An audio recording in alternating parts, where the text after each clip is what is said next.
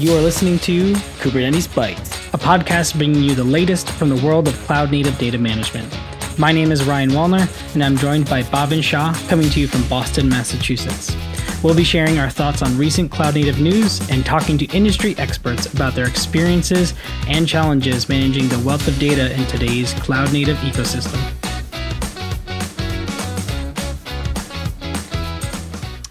Good morning, good afternoon, and good evening, wherever you are. We're coming to you from Boston, Massachusetts. Today is April 27th, 2023. I hope everyone is doing well, staying safe, and let's dive into it. I know a lot of us in the community are fresh back from Kubecon Amsterdam, and I feel like I'm just recovering from my jet lag. For the most part, it's been a while since I've done the 6-hour difference. Last time I did that was, I think, Hawaii. Oh, nice. And that was like 10 years ago. So it's been a while since I did the 6-hour difference. And I know you, Bhavin, were visiting family. So how the hell was that? I know. You're talking about 6-hour difference, right? I know. About 9.5. I shouldn't be complaining. No, usually I don't get jet lag. So, okay, actually, let me start from the beginning. I went to India to visit my family 3 years after meeting them. I think I was there in February of 2020. That's when I got married. Came back and then the pandemic hit. So I hadn't seen them for a while. So it was great to meet everybody in person, just hang out. I didn't choose to work from home. I was completely on PTO. Good. Had some great food. The only complaint was it was so hot, dude. I don't know what the weather in Amsterdam was. I've heard mixed reviews that it was raining one day and it was hot. But it was so hot in Mumbai. It was hot and humid. So the daily highs were 98 or 100 degrees Fahrenheit. So I was staying put inside my house in front of the AC or below a ceiling fan for 11 a.m. to 5 p.m. I was not moving. So yeah, and that's a sticky heat too. Yeah. I've never been, but if it feels anything like Florida or anywhere in the Northeast when it's super humid, it's miserable. Yep. The positive aspect, right? This is considered to be the mango season. I don't know if you have heard, Indian mangoes are really good. So yeah, I had a lot of mangoes in this trip, and this is the first time since I came in the US. Yes. Yeah, there are some fruits that you get in India only. For example, again, I don't know if this is the actual name, but chiku. It's a small brown fruit that looks kind of like a kiwi, but you only get it in India. It's super sweet and it's really fun. Chikoo, I think. Oh, chiku. Yeah. Oh, yeah, it does look like a kiwi. But it tastes so good, and you don't get it here, even in the Indian stores that you have in the US. So that was fun, eating mangoes and chikus. Another name for chiku is sapota. Okay, I don't know in what language, but good to know.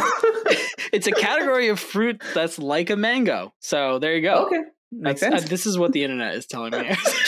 Just internet, not ChatGPT. Come on, not ChatGPT. I don't know how much it knows about chikus. We can always ask it later. Yeah, but that was my India trip. I had a lot of fun, but I'm happy to be back and excited for what's next. Yeah, it's been quite a whirlwind. I know we did one show with Michael, and it was a great show about we focused a lot on community and what they're doing and what our local meetup Kubernetes Boston is all about. So that was a lot of fun. We missed you though. It was a great episode. I did listen to it. As soon as it came out, love the study groups that Michael runs for people to get their CKAs. I love the fact that you covered funding round for Honeycomb. I was like, yes, I did. I said I had to do you justice and bring it to the table there. I probably didn't do a good job as you did. No. It was fun. As soon as I heard it, I was like, yes, let's go. You got to bring it to the table. That is. Okay, so obviously no guest this week. We're back in the swing of things. The week after KubeCon, we always do a KubeCon review and or recap. Which includes generally, if we're at the show, we'll tell you what it's like to be there, which I'll give a little bit of my perspective. I've never been to Amsterdam before, so give you a little bit of background there. Talk about a little bit of sort of the people that I felt like were there, some of the trends, and then there's a whole bunch of news. And Bob and I will kind of go back and forth with a lot of the highlights. We may not get to every single link that we have in our notes. Yeah, but we will make them available like we did last time Yep. in a document. They don't fit in the show notes. They don't let us put that many in there, so we'll probably do a Google Doc. But anyway, we'll put that in the show notes, and we'll do it that way. So let's start with Amsterdam. So the biggest thing I want to kind of talk about with the show itself was the energy level that was Kubecon EU this time around. A lot of people, if you have been to other Kubecons before, the last one in Detroit and previously in LA, it was not at the energy level. I mean, LA was abysmal, right? So I wasn't there, but I know a lot of people were, including yourself. It was tough. And then Detroit, we felt like we were getting there again, right? We still had a lot of pandemic stuff to worry about. And before that, before everything, was San Diego, which was a great show. And we feel like the energy is back to that San Diego level capacity. And it was one of the biggest shows, right? 10,000 people, completely sold out of tickets. So that was really exciting to see. I'm pumped to see what Chicago is like, as well as for folks who don't know, in 2024 in the spring, it'll be in Paris. Right? Yeah. So that'll be a lot of fun. I've also never been there. So I'd like to see what it's like, growing wise. And I know there's a different energy for EU versus North American. So anyway, the energy was back, which was a ton of fun. And to answer your question about how will it be in Chicago, cold. Like it's Chicago cold. in November. Yeah, Chicago in November. We talk a lot to internally about sort of who made that decision, but it's no one from the Chicago area in November. I'll tell you that much. I mean, maybe it is. Maybe they're just spreading some love for their November city. It could be hit or miss, right? We had this happen in Detroit when normally it's supposed to be a lot colder, and we got great. So you never know. Let's be optimistic. Chicago is a very cool city, so that will be. It is. Okay. So Amsterdam as a city, I think it was a great place for Kubecon. If you've never been, it's a very short city. Not a lot of huge skyscrapers. Very kind of walkable. Every street in the city is like a bunch of rings, so it's you can pretty much get everywhere on foot. That being said, there was a lot of guidelines around how to get around the city, and if you don't know, right, if you just Google Amsterdam, you'll get pictures of bicycles, because bicycles are absolutely the way to get around, and there's a whole etiquette to learn, which you can only learn so much in a week. But basically the rule of thumb that I learned is that bikes stop for nothing. It's like taxis in New York City. They will plow you down, and to the point where I saw a bike. I was walking with my wife. She came along with me. I was walking, and a bike hit a person waiting for fries or something. Because fries are very popular in Amsterdam, and he hit the wrong guy. And the guy chased him down, pulled him off his bike, and started wailing on him in the middle of the street. And I was like, "Oh my, I'm not riding a bike. Never mind." It's awesome. We did ride a bike after that. I will say, the locals, all stepped in to end it. But basically, bikes will not stop for anything. And if you're on the bike, be careful not to hit the wrong guy. It was a very once in a I'm sure a lot of occurrence, but I happened to be there, and it scared the pants off me. So as you were describing Amsterdam and the bikes and how people should know what they're doing, I don't know if you watched Ted Lasso, Ryan, but the latest episode of Ted Lasso, they did an away game in Amsterdam. Okay. I haven't. The owner was walking on one of the bike lanes only street. And she got basically toppled over from one of those bridges into the canal. And accurate. Accurate right there. That is an accurate thing. You're in the wrong spot walking, you will know about it. And you will be it's not like everywhere else where the walking gets sort of priority. Dedicated lanes. And bikes get priority. Even so, cars will stop for you, bikes won't. But cars also stop for bikes, not the other way around. Okay. And occasionally you'll get, because there's also really tiny cars there. Yeah. It's not like here in the US where everything's huge. No There's F-150s. tiny cars, and some of them ride in the bike lanes, and so you definitely don't want to get hit by one of them. Anyway, it's a whole thing, but it was actually a fun part of the experience. Yeah, exactly. Awesome. So I'm also a very big dog fan, and dogs are everywhere in the city. I don't know what it is, and they're allowed in everywhere. right? So like if you're not a dog person, Don't go to Amsterdam Amsterdam. might be tough. I'll just put it out there because there's dogs everywhere. They're allowed it everywhere, like restaurants, everything. So Okay. it was kind of fun. But anyway, I don't want to spend too much time on the actual city, but it was a lot of fun. If you were there, I'm sure you had similar experiences. If not, we'd love to hear about them. Yeah. Now, as far as the show goes, right, before we dive into some of the announcements, I do want to say that I felt like there was a lot of first timers at KubeCon. And maybe this was due to the size and restrictions being completely lifted. I didn't expect this entirely, just because travel is hard to, budget and those kind of things. A lot of people is having a hard time traveling through their company, but there was a lot of first timers, and maybe this is in Europe. It's easier to get to and from places without a plane ticket, per se. Maybe that made it easier. Maybe it didn't. I'm not sure, but there was a lot of first timers there, which meant there was a lot of sort of educational questions and learning and things like that.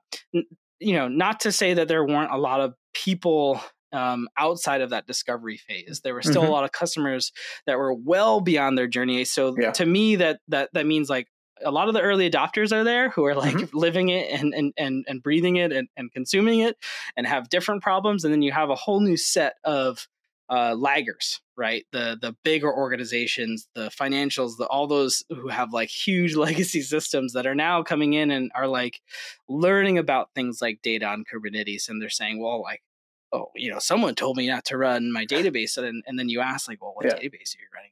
Like a SQL Server and Oracle database, right? And you're like, of course, because you haven't fully adopted like microservices and DevOps, and there's a whole thing that you're skipping here. So I felt like there was sort of those two spectrums of conversations and not a ton in the middle. So that was my observation. Obviously, personal accounts, anecdotal for me here. And beyond that, I think the last thing I'll talk about before we'll dive into a few things is trends.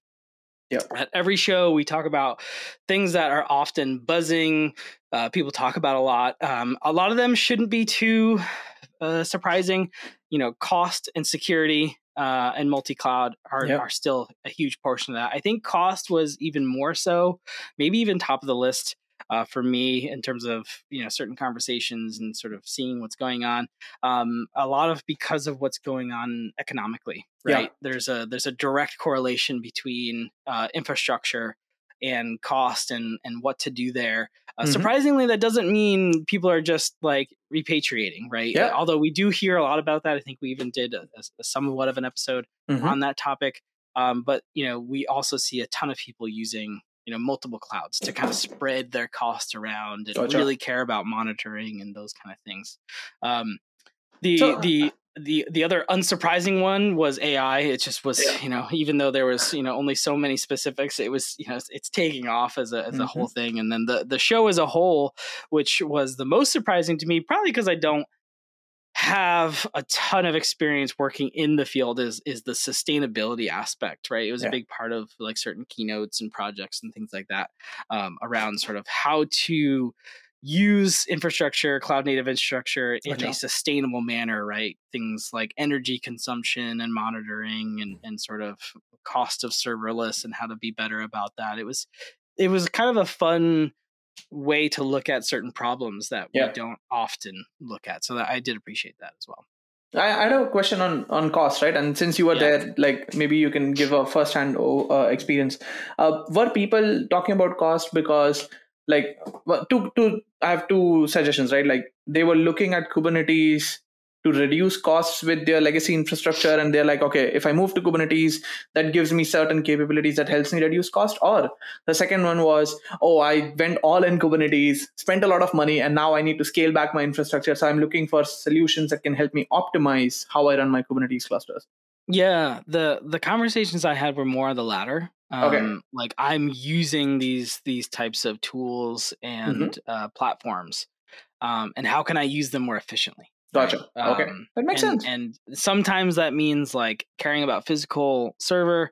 Sometimes that means, comparing cost of one provider versus the other. Yep. Something that I think was interesting to me was sort of, still the trend towards people don't want to build their own Kubernetes anymore, right? Also not surprising, right? This was something, Joe Beta and everybody sort of acts as if we want to make Kubernetes boring because we care about everything that's happening on top of it. And I think we've seen that trend even in Detroit.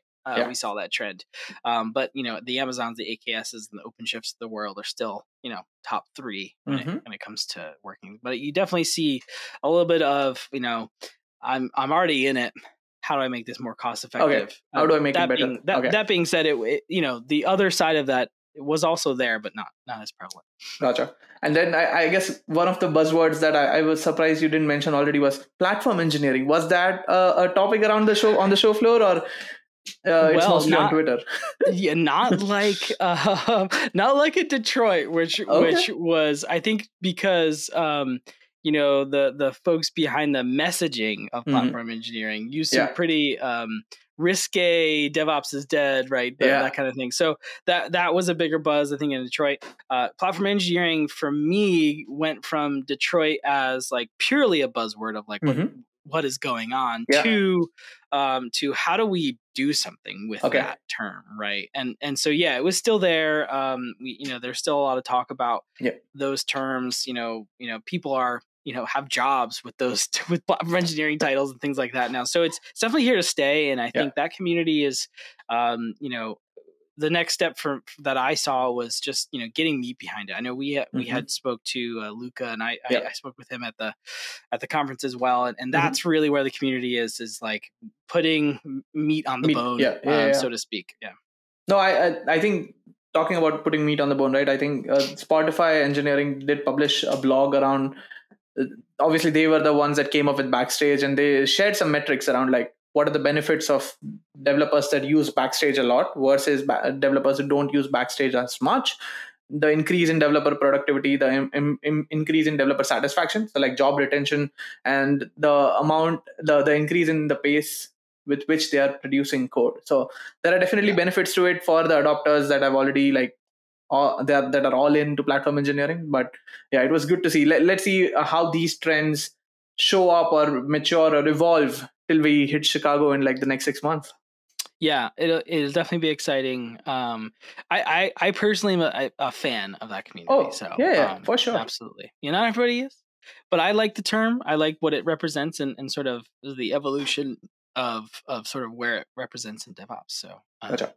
Yeah, I don't think I'm forgetting anything. I'm sure I am actually of being physically at the show, but I think we can switch and dive into a few announcements. Why don't you start up with a couple? You have more than I do listed here anyway. Sure. I had to catch up, right? Like I wasn't there in person. I was like, shit, I need more responsibility. I need to come up with more articles. We would like to thank our very first sponsors for the Kubernetes Bytes podcast, User Interviews. You might be thinking, who or what is User Interviews? User Interviews connects researchers with high-quality participants to provide real feedback on real products. Participants can earn some extra bucks for their feedback, which allows them to have an impact on how the products are actually being built. User Interviews is free to sign up, and most studies are less than an hour and pay over $60. Some studies pay several $100s for a one-on-one interview. And as we all know, who doesn't want some extra beer money for the weekend? You can share your opinions with relevant companies who are building products like Adobe, Spotify, Amazon, and many more. Are you ready to earn some extra income for sharing your expert opinion?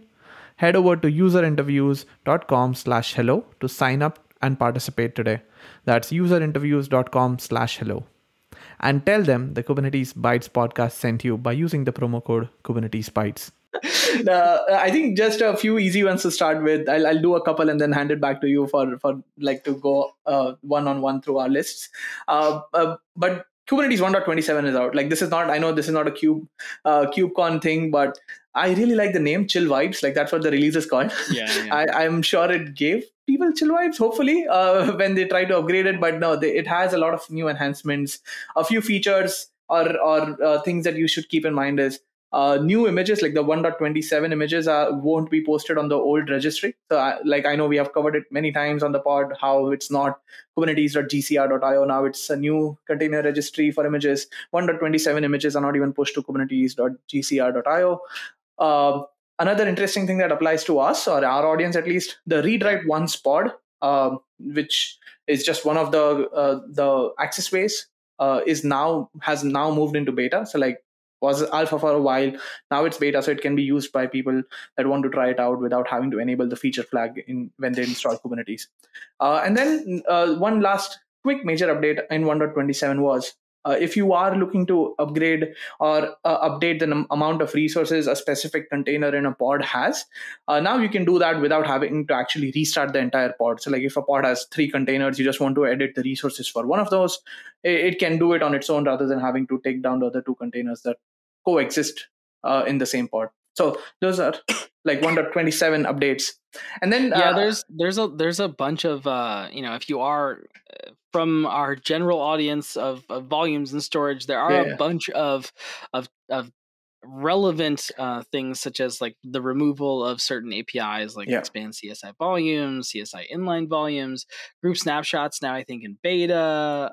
Anyway, go to the link that we have here and kind of search for what's going on, and just search for the term volume, because there's actually a ton in here if you're working with data. So I just wanted to add that little mark there. No, agreed. Like I think this release had like 60 enhancements. So obviously we won't cover all. So go to the link, we'd find be here all the day. thing that applies to you. Yep. And then I just wanted to talk or highlight the Cube interview that Audi did around how they are implementing Kubernetes and how they're using it. The reason I want to highlight it is the guest used an interesting term where Audi actually embraces the silos. Like they don't want people to spend time eliminating or breaking down silos and spend 80% of the time doing that. They want to actually automate everything that's done inside a specific silos, and then make the organization faster as a whole unit, and then they can worry about breaking down the silos. But the message was completely opposite to like what you would usually hear. The message from Audi was, embrace the silos and don't spend most of your time just worrying about breaking them down. Keep those walls up. Maybe it's like, well, we couldn't break them down, so just keep them up. I know. Over to you, Ryan. Sure. So the one that I found pretty interesting in the world of Kubernetes and data and storage was the announcement from Veritas, who announced a SAN for Kubernetes at Kubecon, right? So this is Veritas InfoScale, I believe it's called. Really a block storage that is sort of aimed at Kubernetes, deployed cloud native. They compare it to a lot of the players in this space, like Portworx and Longhorns and the ones that are native or in the CNS space. So it just kind of caught me as wow, this is a company like this is really embracing that CNS capability, and I think it just kind of shows that there's a need to kind of move and adopt this space, and that there's still a huge push for that CNS capability, even with like larger companies with full blown SAN solutions and things like that. So we'll put the article in there. I haven't really tried it or looked too much into it, but definitely. Seems like a good article. Like at least when I clicked on the notes right now as you was talking, and interesting that Veritas puts effort behind building a software SAN. So definitely worth a look. 16 nodes is the max you can do. It says in the article. So it's definitely early days, right? With anything, but we'll see where it goes. Yeah, for sure. I think next, I would like to talk about something around security. So intent-based access control. I know we always talk about role-based access control, but there is a new startup called Authorize, and they're trying to use a pun, like it's authorize, but they have an otter for the mascot, so it's Authorize. I'm hoping I'm doing justice and people on the audio can actually get it. But yeah, they are talking about how they use or implement intent-based access control, where you can have these intent definitions in YAML files where you can specify what part of the app should talk to a different part of the app, and you define that, and then regardless of the actual network policy management layer that you have underneath it, or the like one of the examples I've also used is if you deploy Kafka, you want specific part of your app to talk to that Kafka broker. You can just specify that in an intent file, and then they do all the plumbing underneath the cover. So it makes the whole process of giving the following the principle of least privileges easier.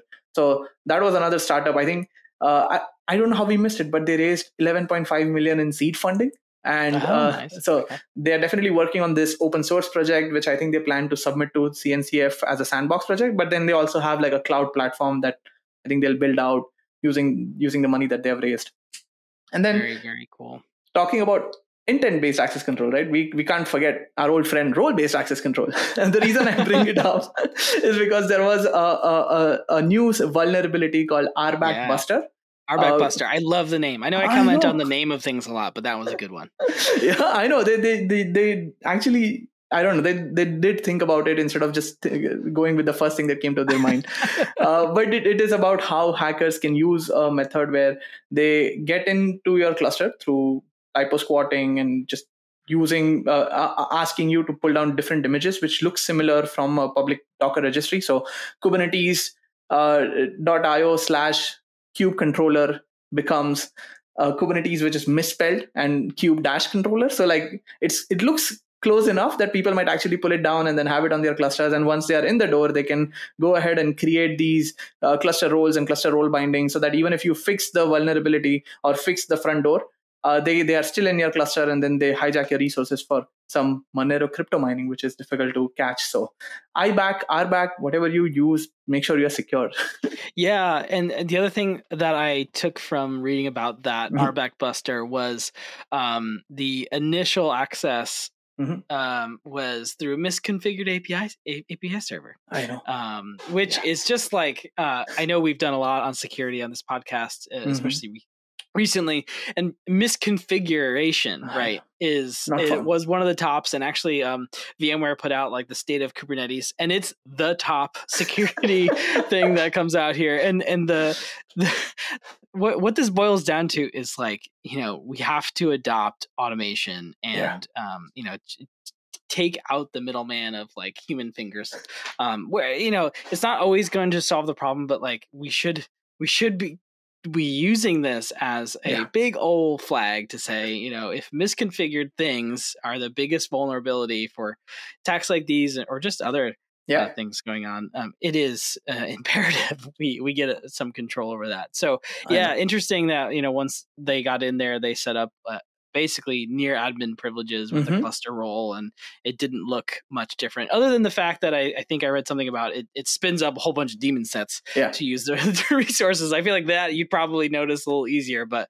I forgot how many clusters they kind of showcased were affected, but it wasn't a small number. I know. Yeah. Don't leave your doors and windows open. Like anybody can get in. Like fix that problem first. Then make sure all your furniture is aligned properly and it's secure. Nice. I think, do you have something next, or should I continue? Go again. Okay, so I have a couple of smaller startups. I know like Kubecon is always interesting for me because big vendors obviously make their announcements, but sometimes the really cool features come from like smaller companies. So one of them called Ngrok. They are a reverse proxy startup. Again, I think this is another funding round that we missed, dude. Like I need to step up my game, but they raised their Series A. I think it deserves its own show still. I think I might need its own show. Yeah, they raised Series A worth like $50 million 5 months back, but they are a reverse proxy startup that helps users connect their Kubernetes clusters together and like apps to their Kubernetes cluster. They just introduced an ingress controller for Kubernetes, which basically makes it easier for people to install the reverse proxy on their Kubernetes cluster. So like not great, like not something like out of the like that blows my mind, but it's something that reverse proxies are becoming an important thing, right? Like instead of having to install or worry about certificates, having a reverse proxy, making that secure tunnel. I know Teleport does a lot of these things in the security ecosystem as well. So another startup to look out for. I think they're San Francisco based as well, so local to the US. And then staying on the West Coast, going up north in Seattle, like Diagrid, right? Like one of those vendors that made a lot of noise, maybe a couple of KubeCons back, like that. And they had the whole Dapper Day. added new features to their Diagrid controller, which is a fully managed service that you can use to run Dapper in production. So they added features like app visualizer. They have a really neat UI where you can actually see how your app is built and running. They have an advisor. They enabled certificate rotation and management. And then, as you said, right, the theme for KubeCon was again around that cost optimization piece. So even Diagrid added a cost optimization tab in their UI where for connected clusters, it can show you enhancements. Yeah, big news there. Very cool. Okay, go ahead, Ryan. On to you. Yeah, absolutely. So one thing I did want to talk about, which I thought was very cool, again, the focus on education, right? Yep. In this KubeCon was definitely obvious, and I love to see that because as we advance and kind of keep talking about new feature this, new feature that, and with every release it gets more complicated. Education becomes key, and our friends over at Castin Veeam have something called the Cube Campus, and they did actually a lot of great sort of training and sessions and that kind of thing. But I did want to call out they did announce like the capability to start partnering with Cube Campus. So it's not just like a Cast and Veeam thing anymore. It started out that way, but it's kind of grown and morphed into a bigger thing. I know I had conversations with them about potentially putting stuff on that site, and I just love to see sort of that organic need and sort of want to build and more educational material from the community. So really cool stuff. If you haven't checked out Cube Campus, they have a whole ton of really great training and labs and those kind of things. I think it's worth calling out and definitely checking out if you're in that phase of kind of digging in and you're the hands-on type of person that learns. And I think if I remember correctly, like even at KubeCon Detroit, in the 5-minute sponsored keynote that each platinum sponsor or diamond sponsor, whatever the top level is, gets, they did highlight Cube Campus. Like they want everybody in the community to get familiar with the Kubernetes concept so that everybody can choose their own path, but getting people started with the right set of skills and tool sets is important. So cubecampus.io for people that are looking to learn about Kubernetes. Yeah, go check it out. For me, I think a couple of additional news. Isovalent, I know the company that built Cilium, which is now the default CNI for almost all the managed services, Kubernetes services. They announced something called Cilium Mesh. So Cilium Mesh basically connects your Kubernetes workloads with traditional workloads or physical servers that are running either on-prem or in the cloud. So you can have a virtual machine, you can have a physical server, you can be running that on-prem or in the cloud, but you can use the Cilium mesh and for your Kubernetes clusters, you don't need to install anything new. But for these traditional parts of your application stack, you can install something called as a transit gateway that allows you to connect your traditional apps that still haven't been modernized to the modern apps that you're running on your Kubernetes cluster. So that was a cool feature that I wanted to highlight. Maybe people can try it out in their environments or in their cloud environments. I feel like mesh is becoming one of those terms that you just tack on to the end of your product name, and now you have something new, right? I'm not taking away from what Cilium Mesh is. No, agreed. I love that mesh term. I almost ignored this announcement because I was like, well, maybe it's just another service mesh. Like, don't need to focus on it. But then I got the point where like they have a transit gateway that works with other components. I was like, okay, that makes it cool enough to be included in the news section. Yeah, absolutely. Something network related, right? Is you see the term mesh and you automatically will go there. Cool. So another one I had here was, if those are familiar with the Dragonfly in-memory database data store. I'm personally not, but really kind of an interesting project. They have a GitHub repository here, but basically the announcement from them is a brand new operator. Operators, and the reason I bring this one up is operators were also a huge topic, right? I think this goes hand in hand with the fact that we see sort of the adoption phase moving towards do things for me, like build my Kubernetes cluster, run my Kubernetes cluster. We also see the same trend for applications that are developing operators. They're definitely becoming the de facto. If someone's looking to run something, they're probably going to look to see if that thing has an operator first. At least that seems to be the way people are going to kind of migrating to. So this was from Dragonfly, again, an in-memory data store for developers. So if you haven't checked that out, I think some pretty interesting stuff in their GitHub repository that you can poke around at. And I agree, right? Operators are the way to go. Like I think the episode that you and I did was like back in 2021, like when, Yeah. again, operators were prevalent then, but they still were like kind of new. But now everything is operator based. And as you Yeah. said, like people do look for operator as the first option to deploy things. If you're not, like, start looking at operators, dude. Like you should not be deploying individual deployments or pods. It should be operator based. Yeah, But yeah, I think we're definitely getting to that point, right? 2 years has made a big yeah, difference. That's for for sure. sure. I think a couple of different announcements. Cloud Casa, a vendor in the Kubernetes data Yeah, protection that's cool. ecosystem. I know there were news maybe a couple of months back that they were spun out of Catalogic and now they're looking for funding. But now they have actually added something that can be useful for uh, people that are using the open source project Valero. So like Cloud Casa has added a UI where they can import or they can connect to their Valero installation. They can start managing them through the user interface. One gotcha that I found was it is generally available. It has a free tier if your Kubernetes cluster has 15 worker nodes. If you go above that, I think it's like $200 a month per node or per cluster. I'm not so sure, but yeah, there is a free tier which should work for most of the people that were using Valero as that open source backup tool. But yeah, a vendor adds something. Yeah, I think they got a lot of great noise from this effort, right? Just kind of Okay. focusing on an open source tool. I mean, they've had sort of their backup as a service product for a while, which is Yeah. like underneath the covers, still based on some Valero plus some other stuff. Yep. And now they're kind of saying, well, if you're using Valero, we know this is a favorite in the community. It's open source. A lot of people can use it. We're just gonna allow you to start like visualizing and using those things from Cloud Casa, which I think is very cool, right? Even to say that if you already are using the tool and you want to use this thing, you can import them, right? Yeah. You can say, here are my existing backups, which I think is a really great sort of tip of the hat to sort of what the community and maybe how they're viewing sort of the efforts, which I think is just awesome. So I know they got, we were quite far away from them. I personally was in the show floor, but I heard all about sort of what they were doing with Valero. So definitely some cool stuff. I think kudos to them on sort of making this happen for users of Valero. Yeah, and going from a startup, I think next, let's talk about Cisco. I think in KubeCon Detroit, like Cisco had a really big booth, but all they did was give out branded hoodies to people. I think that people confused them for like the swag collection center. But now for this KubeCon, I think they did introduce 3 different open source projects around the security and space. So like VM Clarity, which allows agentless detection and management of software bill of materials. So that's one. NASP, NASP. It's a new project to provide like service mesh type capabilities for non-cloud on endpoints. So maybe going for that edge locations.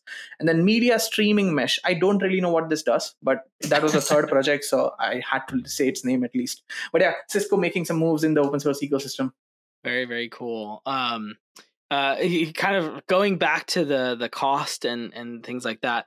Grafana Cloud basically announced a bunch of updates to Kubernetes monitoring, and I think this is also again still related to cost, but also monitoring observability.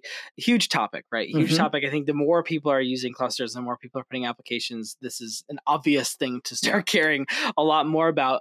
And specifically, some of the things they added were things like predictions, historical information, and those kind of things, which I think, initial efforts that we saw a few years ago were just visualizing what was there, what was being sort of consumed or used. And now we're moving on to kind of predicting some usage or predicting costs and those kind of things. I'm finding that that transition of monitoring tools and those kind of things are starting to look a lot more like that. And then everybody loves Grafana. A little part of your heart, at the very least, we're in this ecosystem at least. So very cool stuff. I think I haven't personally used Grafana Cloud or anything like that, but I've used a lot of Grafana deployed to Kubernetes. So very cool stuff. Nice. And then I think I have a last couple of topics for me. One, let's do the security one first, and then we'll close out with a storage startup. So Aqua Security, they have a new version of Trivi that came out during the week of KubeCon, which now provides full compliance scanning for CIS benchmarks. So I know there are a lot of benchmarks that that people or organizations like to comply with. I know we have the CIS standards, we had the NSA hardening guide. NSA hardening guide was something already something that Trivy used to do. Now I think they have added the full CIS Kubernetes benchmark suite. So you can just download the CLI tool, run it against your cluster. It will give you a result of what to fix to be compliant to this new benchmark, or not new, but to this CIS Kubernetes benchmark. Sure, yeah. And then finally, I think the funding round that I wanted to talk about are the Kubernetes storage startup Volumes. They announced a Series A funding of $20 million. So again, still pretty small, but again, as I think Ryan, we had spoken about the next we brought wave up and Volumes or Volume Z. We couldn't decide on how it was I'm just going to call it Volumes. And when they came out of stealth, I think we had mentioned them a little bit. So now they officially have some money that they wanted to show people. And then I think the one-liner for them is they provide a web-based interface which customers can use to provision NVMe block access storage for Linux-based and Kubernetes applications. And this was a copy-paste from their blog. So I didn't know what they did. Yeah, and I'm still torn on the name, right? I think are they going for like a Gen Z Volume Z thing going on, right? They're like I didn't think about early, late to the. I don't know. I'm connecting dots that probably aren't there, but you can only connect dots looking back. Isn't that one of the Steve Jobs quotes? Yeah, that's how it is. The last thing I will end on, I did mention it earlier in the show, which was the State of Kubernetes 2023 ebook from VMware, and I did wind up taking time to download it and read it. I think there's some really good information in there. I mentioned sort of the misconfigurations as sort of some of the top security concerns. Concerity, it's just blend them all together. Again, that was leading, right? And sort of down there is like unpatched CVEs and failed compliance, secrets management, etc. But they go beyond just talking about those things, right? They talk about sort of what I think from the business side, people are, organizations are getting out of it versus what are the most commonly used. I think it's well put together and worth a read. So we'll definitely put a link to that in there as well. So yeah, we have now been talking for about 40 minutes on KubeCon things. We don't want to, dive into every single piece of news here, but we will include everything that we talked about and more in some show notes. Yeah. And before we leave, we always do a Chat GPT section. Yes. Which, I don't know. What I asked it because we're doing KubeCon. I didn't know if it had anything, related to KubeCon in its stores or anything like that. But I asked it basically, if you were to attend a Kubernetes conference, what would be your priorities during the conference? And it basically answered, hey, I'm not a person. I can't really suggest that I have a personal preference. Disclaimer. But I can suggest some priorities about somebody else who is human, I think is what it's trying to say about attending a Kubernetes conference to consider. And they're fairly generic, like attending the keynotes and speeches, attending technical sessions and workshops, connecting with the community, visiting the expo hall, participating in Q&A and panels, which, it just assumes that you can do that. Very, very easily. Attending social events. These are all things that, clearly are just kind of scraped off, attending things. But I went a step further. I said, all right, so if you were to go to a party, a social event, what would you focus on? And I was really hoping it would say like, pound down the Mai Tais or something like that, but it didn't. It said, to engage in small talk, which I actually like these answers, right? It says attend those after parties, participate in the group activities, use social media, and the last thing it says, which I really is the reason why I'm talking about this, because it was a little bit of a boring of an answer, but it was the fact that social events and technology are meant to be fun and engaging and to be open to those new experiences. And I think that one line is probably all I really took away from its answer, but it's so true, right? When you go to these events, it really is a big difference from trying to consume from your couch or your office or whatever, your laptop. It makes a big difference, and connecting with the community in person, face to face. If you can, if you're lucky enough to do so, go and be able to enjoy those experiences, put yourself out there. And I think a lot of opportunities and networking at these events is so true. So So you got it right there, ChatGPT, I'd say. But who knows? I think, Ryan, to add to your thing, right? Like for people who couldn't make it to Amsterdam because maybe they didn't have enough PDOs, they didn't have enough budget for the travel. I wanted to highlight, like, okay, there is one in Chicago, but the podcast that you did with Michael last time, right? Like there are local communities that are still so valuable that have champions that want to engage and that want to help you.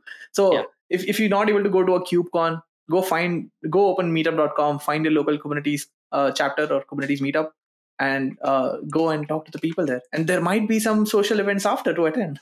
Absolutely. And I go as far as to say that you may often get more out of one of those small intimate events than you do at a giant show. I mean, the giant shows are fun and good to keep up with trends and kind of what's going on, but you're doing it at a different level versus, a small 30-person meetup or a 10-person community going after a single goal. You'll have better conversations, and it's sort of the lifeblood of the larger community that is Kubernetes and Cloud Native. So go get involved. For people that don't know, I think Ryan literally took the shot at me because I haven't been to the Boston Kubernetes meetup yet, and I looked at the next one and shit, like that I have a conflict for that one too. So maybe in June I'll make it, but I'm sorry, Michael, but I'm looking forward to meet you soon. Which the next one is May 11th. Next week. Yeah. Oh, 11th. That's right. Yeah. I will be there, barring any major changes. But I plan to be there. If you are local to Boston, given you're listening to a podcast where the hosts are from Boston, tell us. We'd love to meet you and talk about if you have a topic for the show. That's a great way to kick it off. But anyway.